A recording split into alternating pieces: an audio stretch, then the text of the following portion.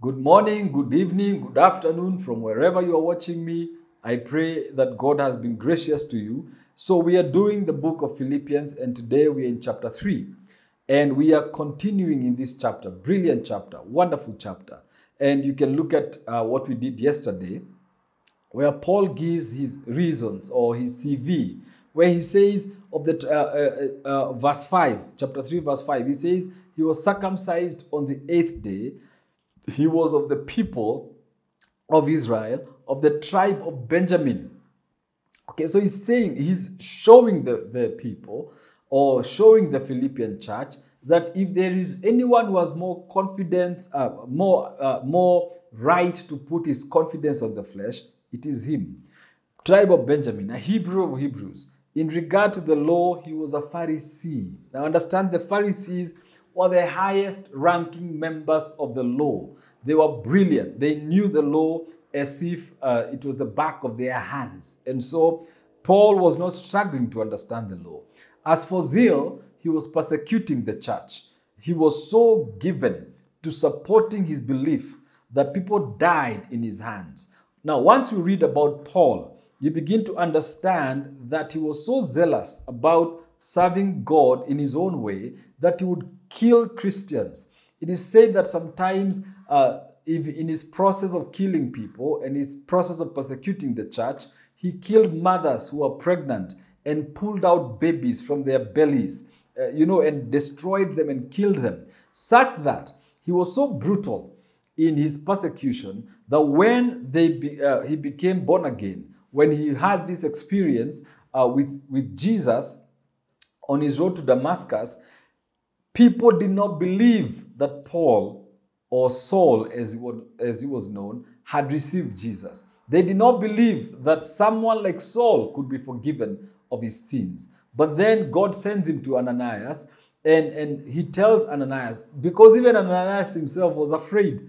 of praying for Paul. And God says to Ananias, no, do not be afraid. I must show him how much he must suffer for me. Those are the words of God to Ananias. Such that God was planning to take Paul through a serious time of struggles, a serious time of suffering. But at the same time, the grace of God would be sufficient for Paul that he may be able to overcome all these challenges that he was supposed to face. He was persecuting the church, and as for righteousness based on the law, he was faultless. Now, when someone says that he's faultless when it comes to the law, in the Jewish law, it is true, he was faultless. In other words, no one found any fault in Paul. He was brilliant, he was excellent, he was a worker, he was a productive man, and he did his work the best way he knew how. But then verse 7 he says, but whatever were gains for me or to me, I now consider loss for the sake of Christ. Now, all these things that Paul has spoken about, being of the tribe of Benjamin, being a Hebrew of Hebrews, meaning that he was so Hebrew that he would be called a Hebrew of Hebrews, being a Pharisee, having a serious zeal, all these things came with gains, okay? Maybe it was material gains, maybe it was recognition, maybe it was honor, maybe it was respect, but they all came with different gains, different benefits. And Paul says, whatever were gains to me, I now consider loss for the sake of Christ. And the question that we read from this is that what things in our lives do we consider as losses? What is it that you have looked in your life and said, for these things I may gain here, but I consider it loss for the sake of Christ? For example, in many nations across the world and across Africa, corruption is the way to go. You must bribe yourself into something. But then would you consider what is gain or what would be a gain for you? Would you consider it a loss for the sake of Christ? Would you consider that position? Maybe you are watching me and you're a government official or a public servant and you are somewhere. Maybe you're a member of parliament and you've been placed in this position by God so that you can serve the people. Maybe you have been elected. Maybe you are a CS in Kenya, a cabinet secretary, or what we call cabinet ministers in this country. And God has placed you in that place. Maybe you are the president or the deputy president. Maybe you are in the judiciary and God has lifted you to higher heights. Maybe you are in parliament and God has exalted you and placed you in those places. Maybe when you got into politics, you are a believer, but now you are making excuses in every way that you can find. Maybe you are a businessman who prays and searches for the hand of God in every dealing that you have. I do not know your life, but God knows it and you know it. And the question I have for you is this. If you're a government official and they have brought to you some amount of money so that you can look the other way because there are things that need to be done, and you know very well that these things that need to be done are things that will affect the nation of Kenya or the nation in which you represent, will you look the other way or will you consider this loss for the sake of Jesus Christ? Will you fight it or walk away from your job and say, I will not compromise?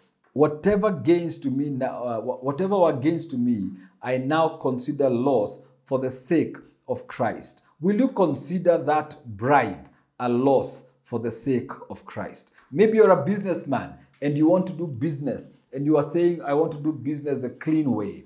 But then there is no clean way, the kind of business that you want to do. So you got into this office and they want you to begin to bribe them so that they can give you a lot of business. And you say, oh, if I can bribe and make this money, then I can do it.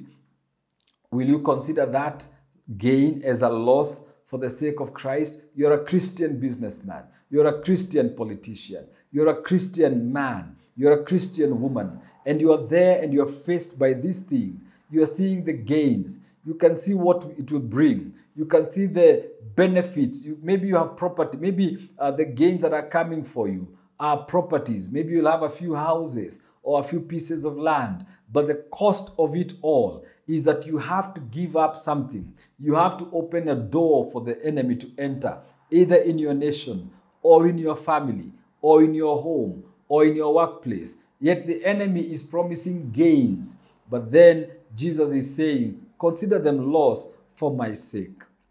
The world offers many things, my brothers and my sisters. And many things may come to you and they may look like gains. They may look like things that are bringing success your way very quickly. But I declare to you today, will you be like Paul and say, whatever were gains to me, I now consider them loss for the sake of Jesus Christ. Many of us desire to walk with Jesus. Many of us declare that we walk with Jesus, that there are many things in our lives we never take and never consider them as loss. We are not willing to lose our comfort for the sake of Jesus Christ. We are not willing to lose our places of authority and respect for the sake of Jesus. We are willing to compromise and keep our positions. We are willing to compromise and keep our salaries. We are willing to compromise and keep to whatever it is that we do that does not glorify Christ. But Paul is saying, whatever were gains to me, I now consider loss for the sake of Christ. This is a consideration.